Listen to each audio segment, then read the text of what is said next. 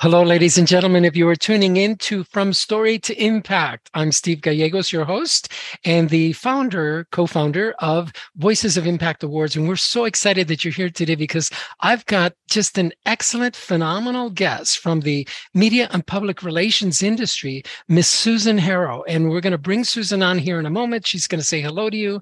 And we're going to invite Susan just to deep dive with us a little bit during the short time that we have with her to get to know her a little bit, and also for her to share some of the secrets about why storytelling is important and why it's relevant today, whether you're a business owner, entrepreneur, or even just a private individual, because sometimes, as you can see in today's news, you may find yourself inadvertently the subject of a media story.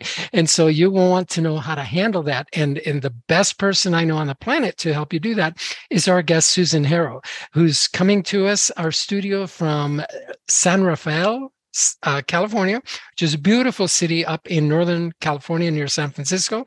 Susan, welcome to our studio today. Thank you for joining us. Here. I'm so happy to be here. And I love that you already know the surroundings of where I live. And I have actually been to where you live too, and hiked up some huge mountains in that very thin air. Yes, there are huge mountains and the thin air will get you. So yeah, that was something that we had to acclimate ourselves to. We still do, right? We go to the gym, my wife and I, 3-4 times a week, and we consider ourselves healthy and fit. But yet when you get out there still, I don't know if when you were down here, did you experience, there's these steps that you climb. Honey, do you remember the name of the steps?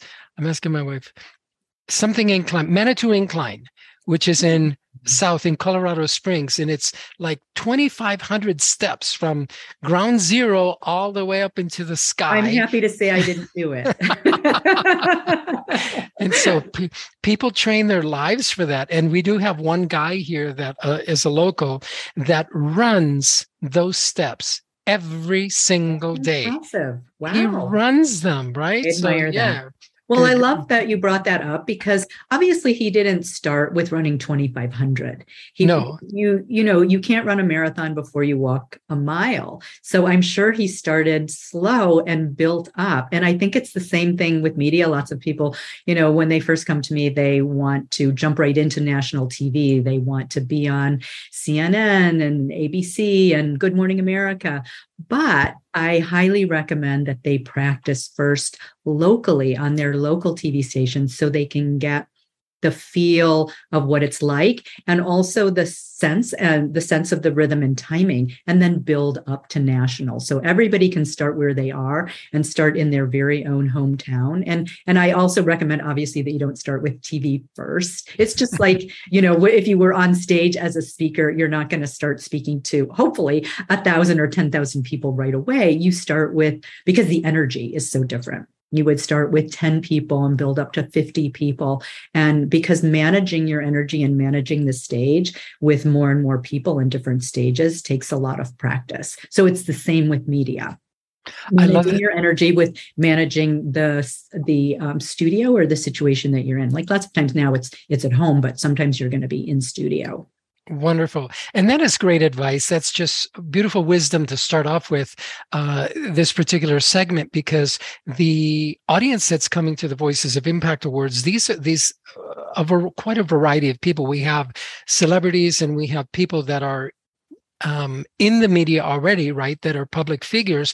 And then we have folks, and this is the majority of our audience, is folks that have probably hinted at the idea or toyed with the idea that maybe they want to share their story and maybe they want to get out there, but they haven't taken those next step because really there isn't a platform for them to do that. And so we've created that platform, and now they're coming to terms with, what do I do now?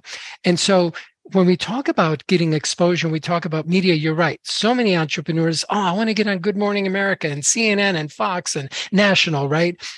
And your wisdom is start local first, start speaking on one-on-one calls like this, like you and I are having now, just getting used to your voice, getting used to your platform. And getting used to people responding to you. When I was teaching at the Learning Annex, you think that something, you don't know what's going to play. You think that you're wise and you think that you've got great stories, but you need to test it out in an audience. And it needs to get verified to get that energetic exchange. Is this really landing? And that's when you can see. And I remember like wondering, like, why are people laughing now? Or what did I say? And then shifting and iterating that speech. I was just media training a CEO of a company that just got $50 million to expand. And they're already they're all already worldwide. And when we were working, he's actually going to be speaking on a stage of 1,000 people. And he hasn't done that before. And he has 8 minutes. So we have to tightly script it, what I recommend and what he wasn't used to doing is we started workshopping it, meaning we were just playing. We were just talking. We were just like, tell the story. So sometimes people like write it out and it becomes very stiff because writing is different than speaking. So, and he wasn't used to that either. He's like, I like to work from a script. And I said, I understand that. And since we're here and we just have an hour, let's start telling the stories and let's see what happens, because different things come out when you're relaxed and you tell the story just fresh, like in the moment, when you're relaxed. So then you can get back to that relaxed feeling and see how the stories come out. And by the way, I had media trained their other CEO and they had their core story that they had always told in the same way. And when he told it to me, he told it differently and he told it better. So the next time they used it, they had a media interview right after that. They used the new story. So practice out loud, practice with an audience, even if it's just your friends or one person, to see how that lands, to see what you can ask them, what stood out? What do you remember? And can you repeat back to me what you heard? And just listen for what they say, what pops. Right. Susan, that's beautiful advice. Do you recommend that you practice in front of someone that really knows you because they know you, or someone that doesn't really know you because then they're more apt to listen, for example? I would do both and see what the response is. The more people you can practice in front of in the different types of audiences, the better for you. So if you can set up those kind of practice scenarios, I would do it. Yeah. Wonderful. Good advice. Before we get into even more great details and wisdom from you, I know we could spend all day with you and we still wouldn't get to the, everything we need to know. Tell us, Susan, a little bit about you. How did you get into this? Because nobody's born into PR and media and having the savvy and wisdom and experience that you do. So what was your journey? How did you get to this space? Well, it's kind of a long journey, starting with I majored in Shakespeare in college. Yes, oh my goodness!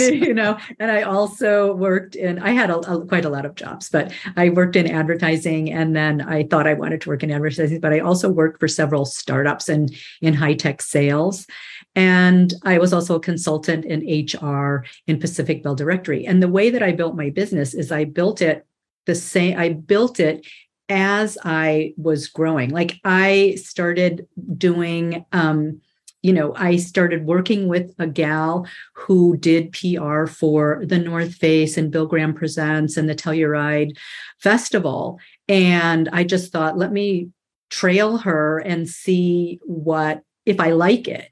And so I just listened to her on the phone, and, then it was phone. It was phone before this was actually before email. And rotary dial phones? No, it was still push button, but we blast faxing first was like revolutionary. And then I had one of my first clients was a high-tech computer, Larry Maggot, who's a technology columnist. And he taught me how to do blast emails. So I was learning from him to do the PR for him. So I worked with her. One of my very first clients was Missy Park of Title IX Sports. She was just a 2-person. Now she's one of the largest retailers in women's sportswear today. But I started small. And then what I found was I could get my clients booked. I booked them on Larry King Live and Oprah and the New York Times and Wall Street Journal. And sometimes what would happen is a big nothing. And so I started looking at what was happening. And what was happening is they weren't saying things that were compelling. They weren't telling those stories that were driving and engaging the audience. So I started working with those clients because they're like, Susan, it didn't sell my product or book. And I'm thinking, well, that's not my fault. Right. I did the booking. Right. And so I started working with them and I loved it so much. I moved full-time into the media training aspect where I work with people so everything they do, say, are, and think, from their words to their websites, in alignment. So when they reach out to the media, it has the effect that they want and that they're saying the kinds of things that really connect with their audience. And it's the same in speaking. It's like if you're speaking to lawyers like you, it's going to be different than you're speaking to housewives or entrepreneurs. Right. You're going to have to angle your message to them. And I was talking to a woman, I was a media training a woman who was expert in the metaverse, a different kind of metaverse. And she had just lost, she had spoken to VCs and she didn't get the money. And I said, well, she had already given me her talk, and I looked at her talk that she had spoken about to architects. And she goes, I gave the same talk. And I said, well, that was fantastic for architects, but VCs have a totally different need and a totally different perspective. But she didn't know yet how to modify that. She has a fantastic background and lots of super success, but she didn't know how to modify that for each different audience. And that's going to be essential for people who are working with you to do this talk, to make sure it resonates with the audience that you're in front of. Yeah, beautiful, beautiful. How does one go about identifying the audience? In other words, what do you recommend that they do in that regard?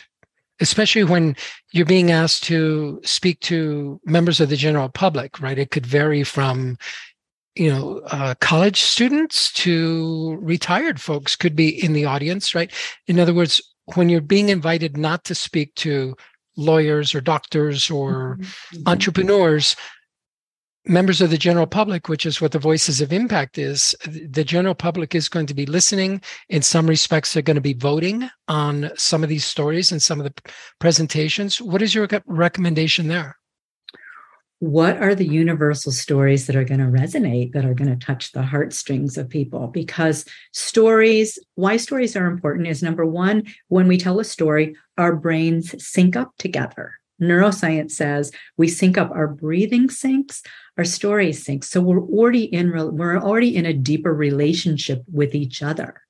And then what you want to think about is, what are the stories that are going to be important to the audience? So you might actually even create different stories for people who are in the audience. Like a person who's retired is going to have they're going to care about their grandchildren and about doing leisure things. And somebody who's in college, they're going to be thinking about the brave new world that they're entering and, new exciting adventures. So you want to think about telling stories maybe that resonate with each group for a different reason. But the great thing about stories is that you can wrap them up and make them relevant to any audience.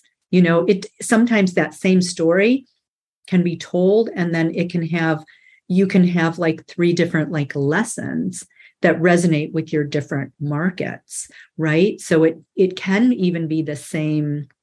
It can even be the same story, but you angle the last couple of lines specifically to whoever you're speaking with. Does that make sense? No, absolutely. It makes sense. And one of the ways that we like to explain it is that a story is simply a series of events that you have experienced, that you've gone through in your life, or maybe you've observed somebody else gone through that have impacted you or you've learned from. And so the idea, as Susan is explaining, if I get it right, Susan, if I get it wrong, let me know. But if I get it right, is that you take these series of events and put it together into a framework that will resonate with the entire audience. And then you take from that story perhaps 2 or 3 teaching points. So if you know that you have college students and you have stay-at-home single moms, perhaps, and that you have entrepreneurs, maybe from your story, develop a point that would apply to the college students, one to the stay-at-home moms, and one to the entrepreneurs. Yeah. Is that essentially what you're saying? That is. I like that. Yeah, thank you for clarifying. It is the teaching points at the end. And I was media training an executive who I was hired so he could enhance his executive presence and his leadership qualities. There was no higher where he could go. And he was speaking to audiences of like 800 people, but they were different within the company. There were like 3 different audiences. So he had to keep everybody's interests. Mm-hmm. So even if he was telling, like we incorporated some boyhood stories that he could connect to the points that he wanted to make on his pitch deck, on his slideshow, right, on his PowerPoint, and make sure that each of those 3 groups were still engaged by it. So those are the kinds of stories that we work with, because otherwise, and his presentations were like 3 hours. So imagine trying to keep somebody's attention. I know, for 3 hours, like that's none of us, right? So Not it's anymore, really hard. So So that was something that we worked on with those stories that could resonate with him. And I think sometimes when we talk about like childhood incidences or things that we know are universal to people, we really want to be thinking about that. And I don't know if you wanted me to tell one of those stories. I'm going to invite you in a second to share a story, but you said something very critical that I think requires a little bit more distinction here. Okay. You indicated that the CEO, this executive, was sharing a personal story, or was maybe wanting to get more attention for himself. And it just dawned on me that there's I think you're suggesting there's different types of stories, because your story can be based on, or the aim of your story, I think what you're saying is, can be based on you becoming the hero and becoming more famous or whatever it is that you want to achieve. Yet there are stories that are designed to perhaps sell books or move products or services. Yeah, there's stories that are designed to highlight something about your company that's got nothing to do with sales or nothing to do with you personally, and a myriad other types of stories, right? Can you walk us through just a little bit of the types of stories that we might want to focus on? Yeah. So the first story is your signature story. It's why you do what you do, or why you're standing on stage. What's your point there? And that's the one, but we're going to offer 5 different templates to do that. They're not all there. Of course, there's more than 5, but from me listening to thousands and thousands of interviews, I've found 5 that are standardized, that can be told very quickly. And for a speaking engagement, sometimes it's a much longer story. Like for media, it's going to be very short. TV is the shortest, but podcasts are a little bit more forgiving. But in a speaking, like one of my clients, he would tell a story in 45 minutes. Like he was a motivational speaker, and his very first media appearance was on Larry King Live. The second one was Oprah. Right. So we had to take those 45 minutes and turn them into 45 seconds. So you want those stories to be expandable and collapsible like that. So to your point, different stories, you want to have your core story, your signature story, why you do what you do. Why did you write your book? Why did you start your business? Why are you talking to me today? And then you want to have success stories of your clients or your experiences. Now, if people are new in business or whatever, it doesn't matter. I mean, it doesn't have to be a formal business. It can be just some way that you've connected with someone that's made a difference in their life. And if you are promoting a book, for example, or something specific, you want to have stories that relate to how you interacting with people has had some kind of impact or result for them, because that's what we're looking for, the experience of whatever it is you're offering, right? So we're looking to feel it. We're looking to experience it. Like even something like Nike, it's not really about shoes. It's about what, just do it, but be the best person that you are. Like we were talking about, we had to start small with those steps. That person didn't run those to 2,500 steps. Yeah. And I remember when I was in college at UCSB and I was running 12 miles a day.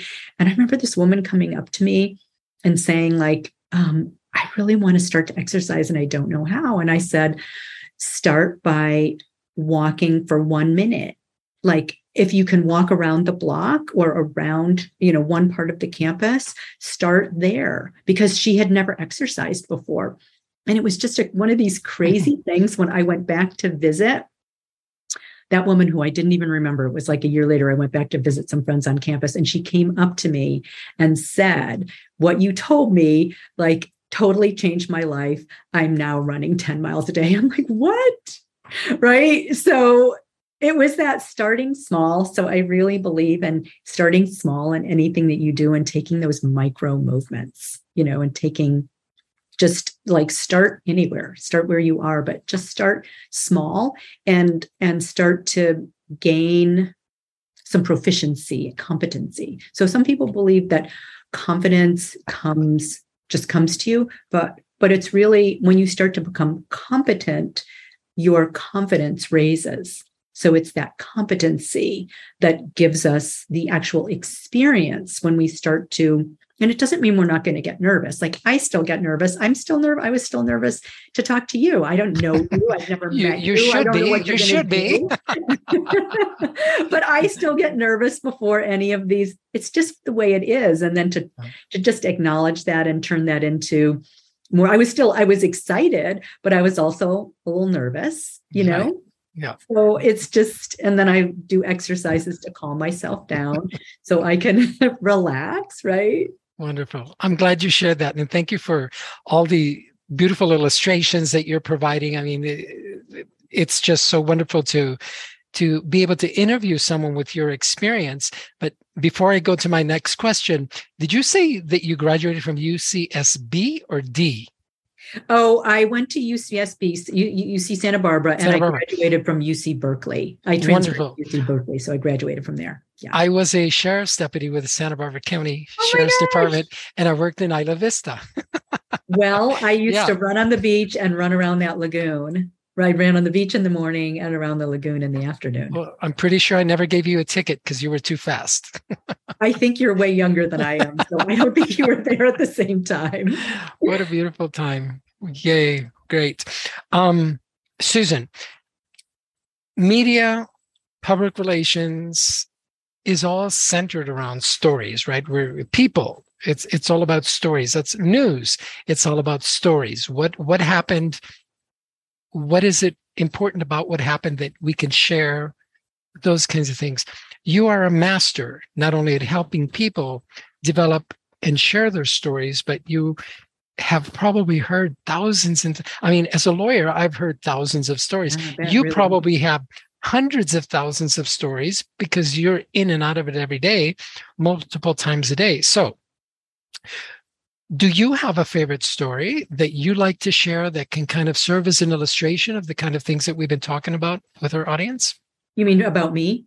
About you, about your experience, a story that you like to share from stage. Or not, or maybe something over coffee or, Yeah, I think I haven't really told this story on stage, and I've told maybe parts of it in a video, but I think this will be the first time that I'm going to tell it in this way. And I do recommend that you play with your stories and try them in different ways for different audiences and find like different parts. And then that way you can find the most effective way to tell it. But when you have different time frames and different audiences, you want to tell it be more expanded or more details and just play with that aspect of it. Right. So yeah, I was thinking about this morning. So I'm a black belt in Aikido. And I before that, I was a teaching tennis pro. So I consider myself an athlete. But when I got onto the mat and Aikido, I'm so awkward. It's like dancing. I would just like the worst kid. I would be like the kid that was chosen last in soccer. And in fact, that's what would happen. We would have to pair up in Aikido. You bow to the person next to you and you then train with them for a certain amount of time when a technique is shown. And people would literally get up and run to not train with me. That's how bad I was. I know. I'm thinking, I'm like, oh, now I know what the kids, who get chosen last feel like. And so it was horrifying to go every single night because I was so stressed out about like, is nobody going to want to train with me? And I was so awkward. And every single night I would actually go and cry afterwards in my car, never on the Aikido mat, because that is not the warrior spirit. But every night, literally, I would be in my car and going like, I love this so much. I hate this so much. It was really love, hate. And I want to be good at it. It's so beautiful. And I'm not. And so I kept training. I trained 2 hours a day, 5 days a week, every single day, and was just very little improvement. And one night I went to a training with a senior student there. So it was not our sensei. And, I'm being awkward. And he says in front of the whole class, Susan, you're always doing, your footwork is always wrong. And it's totally cattywampus. And you usually on the Aikido mat, you do not single out people and embarrass them in that way. If someone's having trouble, you share it with everyone. So because most people may be having that same trouble, but not this. He's like, you pointing me out. And people were mortified. And there were new students in there and experienced black belts, and everything just sort of stopped. And I thought, I wanted to maintain my equanimity and not give it any energy, because even if when you give something negative energy, you're still giving it energy. So just like, I'm just going to try to do the best I can with my footwork and improve it. And so when I came home, I told my sweetie about that. And he's like, why do you keep going to this guy's class? And I said, because the spirit of Aikido is to turn lead into gold and to polish my spirit. And I will go to this guy's class until that doesn't bother me anymore. And until I can master myself and be a beautiful Aikidoka on the mat. And what I want to, so, okay, we're talking about like creating then a teaching moment. If I wanted to create a teaching moment, I would say probably three things. Number one is iteration. It's not doing 10,000 things the same way, doing 10,000 times, iterating and changing and improving each time. And that's what we do in media. Like you have a media appearance, we look at what do you do right? What do you want to shift for next time? And then you keep getting better and better. Same from speaking the stage. Did that story land? What part didn't work? What is working? What isn't working? And then the second part of that is mastering yourself. Like when you're on stage or when you're in a media appearance, you may get thrown off center. And it happens. You get a question that you didn't expect, or a person heckles you, or something happens. It's about when you get thrown off center, being able to come back to center, breathe, and respond from a place of kindness, compassion, humor, whatever that is. And I think the third thing is that polishing your spirit, which is really, it's about growing. PR and media is as much about growing your personal self as it about your professional self. The more you can command your own self, it's not about commanding others. It's about connecting with others and commanding yourself. So those would be the three lessons that I would take from that. Wonderful, beautiful lessons. And so I take it that before I ask you a little bit more about the lessons, you got your footwork right because you became a black belt. But not a pretty one. I'm still not, I'm not a graceful, beautiful, I am a black belt. And we, by the way, in the dojo, we're considered, when you become a black belt, you are now teachable. So it's really You're just now teachable. Wow. Yeah. So it's not considered mastery. It's considered you are somewhat competent. Wow. You're just beginning at that point. You're just beginning. Wow. Now you're teachable once you've gotten your black belt. Mm-hmm. Wow. Look at that. Does that same philosophy holds true in storytelling? Is there ever a point, perhaps, is there anybody on the planet that you know that is just a masterful storyteller? They don't need any further development? No. Okay. I think everyone can develop further. A master storyteller, like someone on stage who we can learn a lot from, is Jerry Seinfeld.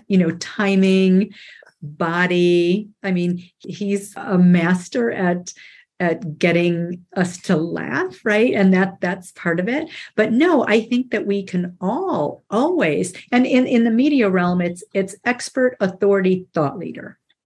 So but there's always things to improve. Always, even with my clients who are regular commentators or top thought leaders or New York Times bestselling authors, they always come to me with their, what moments, like, this is what happened. Oh my God, I was caught off guard. So I think it's 100% of the time you're growing, and learning new things. And I think it's infinite. Yeah, wonderful. I happen to agree with you on that point, all your points. And I like to make the distinction when I'm coaching or speaking from stage, when we talk about this idea of personal development and the idea of striving for your potential or reaching for your potential. When I hear people say, I want to reach my potential, I go, no, you don't. Because once you reach your potential, that's it. You're maxed out. There's nowhere else to go. And so you don't really want to reach your potential. Where do you go beyond your potential? Great. That's such a great so point. I like to say, you don't ever want to reach your potential. You don't know what you're capable of. Exactly. So I reach every day, every moment. And this is what you're talking about in the iterations and the self-mastery, is that perform, deliver, work, show up to your best capacity, to the capacity that you have at that moment. And then the more you do that through the iterations that Susan is talking about, you're going to develop more. And you're going to develop more. And so your capacity is always growing. Your capacity is ever growing so long as you keep, Susan called them iterations. We like to call them practice. You might know them as rehearsals.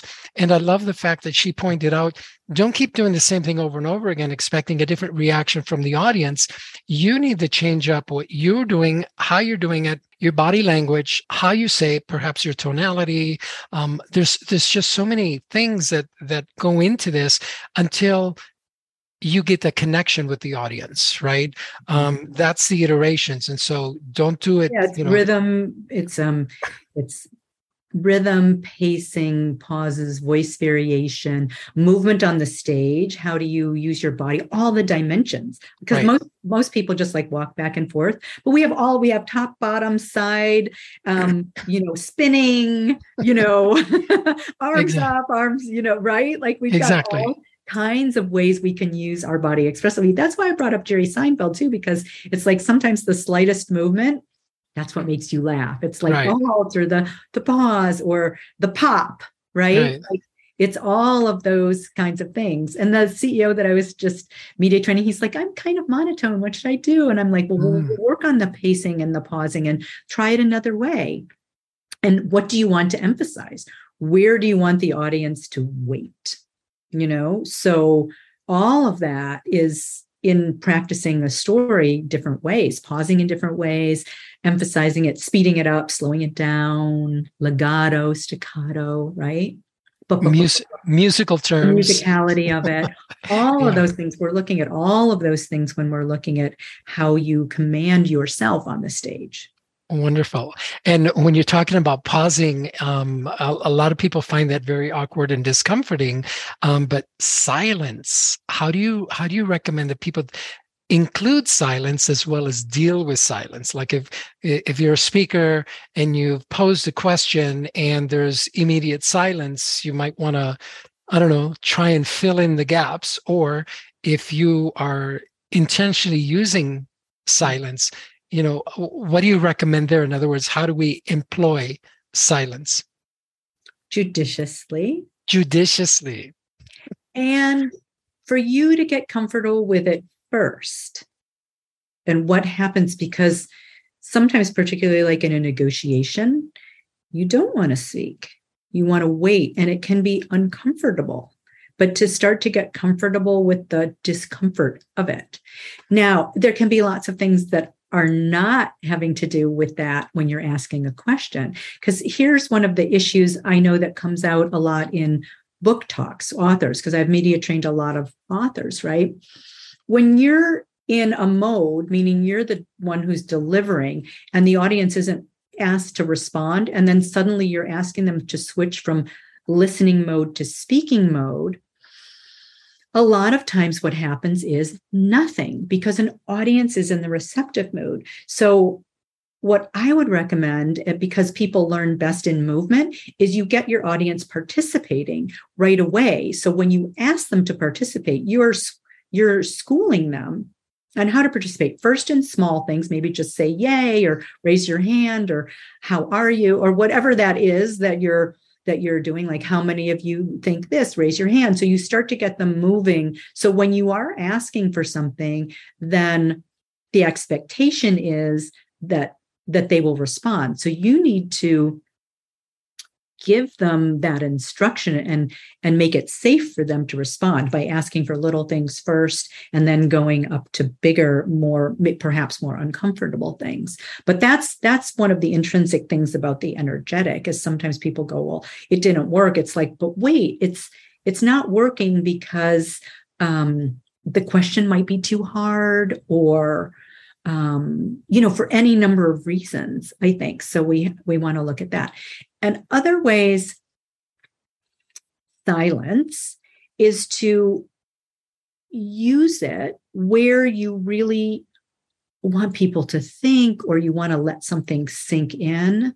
It's actually a gracious gift to the audience to give them some time to absorb it. So you're having like a call and response. It's not just you, out, out, out, out, out. There is a kind of call and response anyway, even if your audience isn't speaking.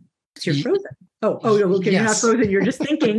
No, I was being silent. On Zoom, it's a little harder to read. I'm like, frozen. No, I was practicing what you just showed us and being silent. Oh, okay. Because I was like, the screen's frozen. No, I was reflecting on what Susan said and was, before I respond, let me just think about this and let it sink in. Yeah, it can be uncomfortable. And I know that a lot of people, need to get over that. And so the information, the wisdom that you just shared on that, the guidance is going to be very, very helpful to them. And you mentioned something, you said gracious gift. And I want to recognize you for being the gracious gift that you are to our organization, the Voices of Impact Awards, because one of the reasons that we created this event, this annual year-long event, is not just to give people a platform where they can share their stories and open up to the world a little bit about what they've experienced, what they've gone through, and what they can teach the world, because we all need that, regardless of our stage in life or our stage in society, or whether you're a CEO or you're a 5-year-old child. We all need stories. We all live for these stories, right? They help us get through the day and through tough moments and even happy moments. And so you, Susan, having you as one of our mentors, official resource partners, is a beautiful, beautiful gift that you're giving of your time to our audience, the time that you've given us here today on this interview. And there will be other interviews with you, Susan, just so the audience knows, we want more, we want more. Yes, you're going to get more of Susan, but just not today, right? We're going to space it out so that she doesn't get tired of us, okay? But you also have a gift for our audience. Anybody that goes to the website just to even look to see what we're doing at the Voices of Impact Awards can receive a free gift from Susan. And share with us a little bit about what that is. You talked about it earlier, some signature story templates. Yeah. So through, really analyzing thousands and thousands of people on TV from the stage, I came up with 5 templates that are simple to sort of wrangle your signature story. Now, does everybody's story fit exactly into that? I was just with a client yesterday. She's a cybersecurity expert and diversity inclusion expert. And I had given her that sheet, and we were working on, we have oftentimes we have more than one signature story, by the way. So we were working on the signature story, and it wasn't like working. And she goes, I used your format. I go, well, which format is it? And she told me which one. I'm like, well, it didn't sound like that format. And you added in all of these other things, so that it didn't actually work. I said, it's not about trying to squish your story into a format. It's if these formats lend themselves to the story that you want to tell, choose the one that fits. And if it doesn't, choose the format for you that maybe is a variation of that. So I want people to know that this is flexible. This is flexible too. And if there need to be other added details into it, you are free to play with it. But we have the 5 templates. It's called Your Signature Story. And they're the 5 templates that are fill in the blank. So it makes it super, super easy to get started, especially if you can do all 5. Like you might use all 5 of them, and you might use a different format, but it's just to give you the flexibility and freedom to play with it. Wonderful, wonderful. That's going to be so valuable. And essentially what Susan is giving you folks is recipes, right? And like she said, not every story fits into this particular template or a specific template. And so you're free to modify it. Just like if you had a recipe for one of my favorites, chocolate chip cookies, if you want to add more chocolate chips than the recipe calls for, do it, right? Or walnut. Exactly. more sugar, more butter, whatever you want to do. Modify it until it suits you and helps you not only develop, write your story, but to deliver it as well. Now, Susan, we're giving them a little bit of, the preparation to sharing their story on a big scale.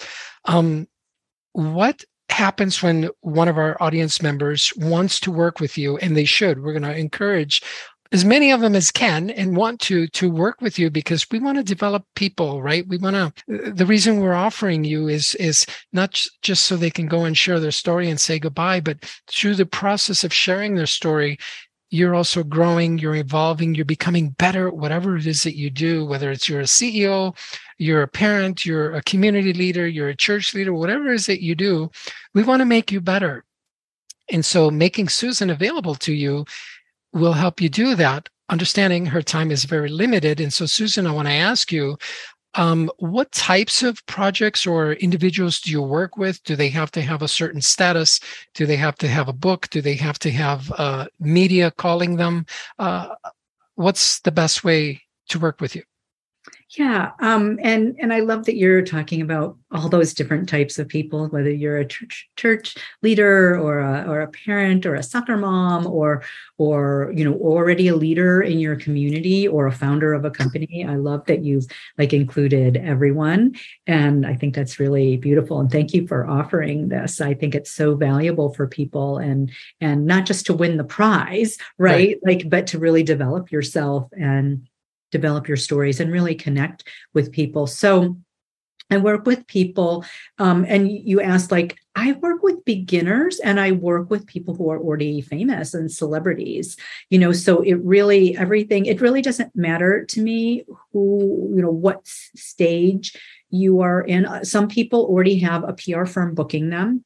That's ideal because we have a container and we know that you are already media worthy. But sometimes people come to me and they don't have that. I was just talking to a doctor who wants to write a book and she's got a very unique angle. And I said, let's find you a PR firm and then I'm going to media train you, and we work hand in hand.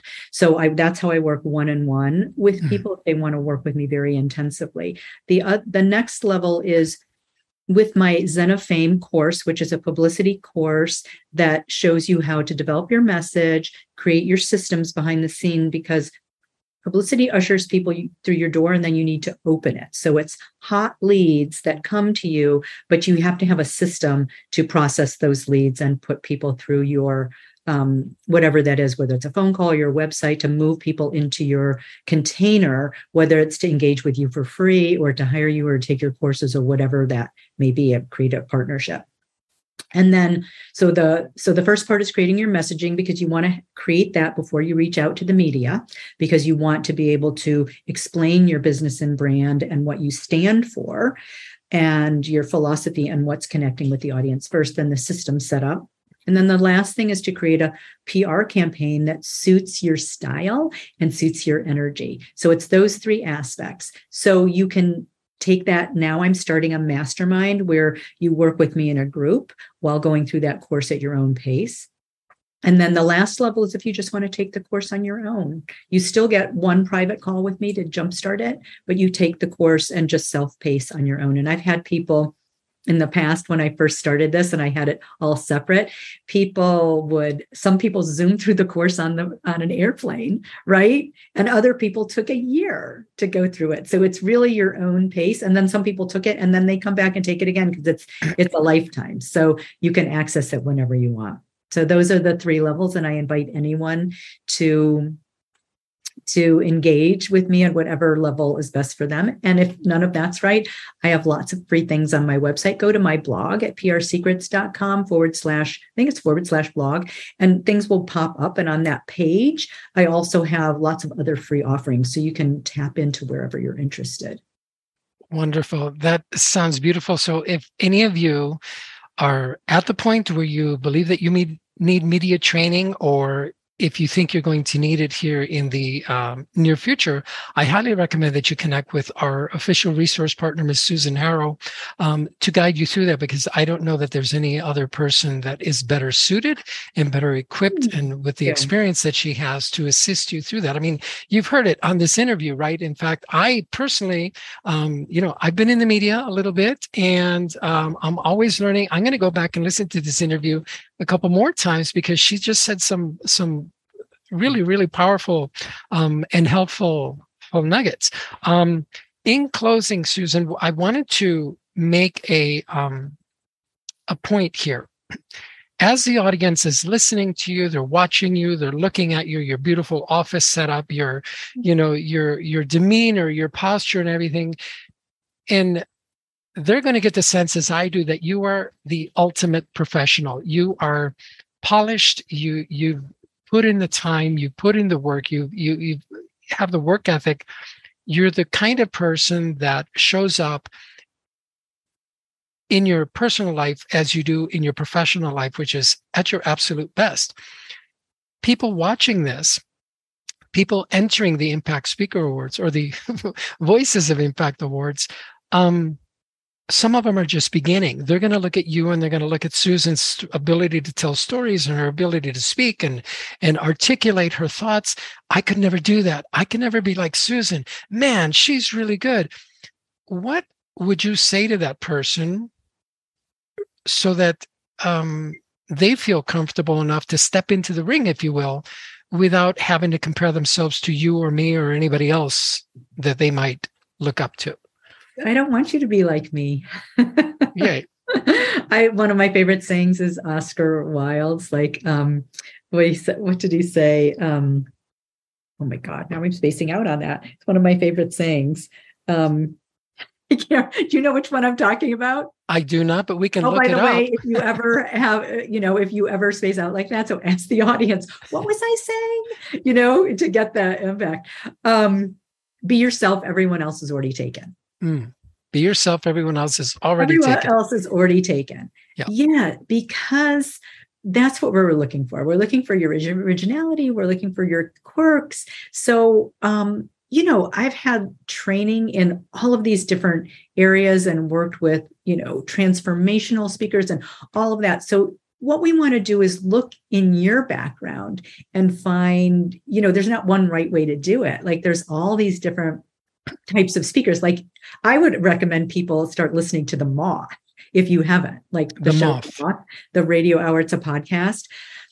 You can hear like all these different types of speakers, which is so fascinating. And there's not one right way to tell a story or be a person, but you can learn so much from somebody's style and the way they tell the story and where they pause and all of that. So it's finding your own way. And lots of times we start with, I want to be like that. And that's fine too, to look at people and go, that's one part, something that I want to master. So instead of having it be insecure or imposter syndrome, say, how can I practice that? How can I rehearse that? Whatever your word is, how can I role play that so I can start to embody that quality? What do I need to do? And how do I need to think? And how do I need to be? How do I need to breathe to begin to shift myself in something that maybe I don't like so well, or maybe right. and I think that's an, iterative process. I was thinking about this, like, I also love the saying by the Dalai Lama, be kind whenever possible. It is always possible. But my caveat is it's not easy. And part of that practice is like when you have, even when like I'll have a bad thought about somebody in line, or I'm crabby in the grocery line. And then I say, well, it's mind training. Can I shift that in the moment and find something lovely about that person, even though I'm so irritated that they're going so slow or whatever? And that's a practice, right? Like, and do I always get there? Absolutely not. Sometimes I'm just so crabbed out. Right. But that's part of the practice. That's part of the role play. That's part of the rehearsal. That's part of training your mind, training your brain, training your mind, training your body for anything. So I'm always looking to other people to see what qualities that they have that I want to shift or improve in myself. Wonderful. So what Susan has just shared with us, I think, is absolutely brilliant. A lot of us say, I want to be like so-and-so. I remember when I was pursuing a career as a music recording artist, I wanted to be like Julio Iglesias. That was my aim at the time. But I hadn't really thought about it. And over the years, if I studied personal development, to support what Susan just shared, what I came to realize is that I didn't want to be like him, but I was willing and wanting to put in the work that it took that he did in order to get similar results, right? Or results that would fascinate and fit in with me, right? So don't look at Susan and go, oh, I could never be like that. You're not being called to be like that or like anybody else, right? But you can certainly emulate the excellent qualities that she has, right? The excellent advice that she's given you, the excellent training and counsel that she's given us, and do some of the things that she's gone through, right? In terms of educating yourself. She's obviously a great reader, right? So you can become a great reader. She's obviously a great listener, so you can become a great listener, right? So you can certainly get results out of your life like Susan or like anybody else that you admire, but don't ever try and be anybody else other than who you are, because that's who we're looking for, as Susan pointed out. Susan, we are at the top of the hour here. Thank you so much for being here with us. I truly, truly appreciate your gift, your wisdom, your time, your talents. And so grateful our team is that you raised your hand and you said, yes, I want to support the Voices of Impact Awards and be of service. You were one of the first. And so we are just truly, truly grateful. Thank you for inviting me. And I love that you're creating this. And I love your very relaxed presence. And it made it so comfortable for me. And I think when you're comfortable with yourself, was it President Johnson said, be like an old shoe. And I don't want to say that you're like an old shoe. You're like a Gucci loafer, maybe. Nice. That is, you're very polished, but very relaxed. And it made it so comfortable for me. And I think that's really important. I think it's important to make people comfortable. And also it's important to sometimes make people uncomfortable. It is. Both, but you've made it really super comfortable for me. So people can really look to you to like, this is what a relaxed presence looks like with a go with the flow kind of person, that's taken. I mean, you were a lawyer first. You've had so much experience on the other stage as a lawyer, right? And as a trainer and that sort of thing. And that's what you're seeing in your presence today. It's the sum of all of that experience, right? Yeah, exactly. Thank you for that. The whole world is a stage. Each one of us are on stage at one point or another. Shakespeare said that. Yeah, really? Yes, he did. The whole world's a stage. You have all these quotes, all these beautiful quotes memorized. I love quotes. Yeah, I love quotes. Yeah. Wonderful. Well, ladies and gentlemen, I've thoroughly enjoyed producing this interview and hosting this interview and having the privilege, because it is a privilege for me to speak to Susan Harrow and ask her these questions and have her share about herself and her story, her career, and to bring all that wisdom to you. So know that you can work with Susan. She's one of the official resource partners of the Voices of Impact Awards. Go to voiawards.com, the official resource partners or the resources menu tab on the website, and pull down, you'll see Susan Harrow's name listed on there. And you can connect with her to get her free gift. She's also going to be delivering a complimentary training to the applicants of the awards. And if you want to deep dive and take your relationship with Susan Harrow even further, all her links are on her page, her social media links, her website, all of that's where you can connect with her directly and work with her to elevate your life. And by doing that, you're going to be able to elevate the lives of others around you, whether at your work, at your home, or in your community. And that's what we're here for, to help you elevate. So thank you all for your time. Thank you, Susan, once again. We'll see you on the next episode.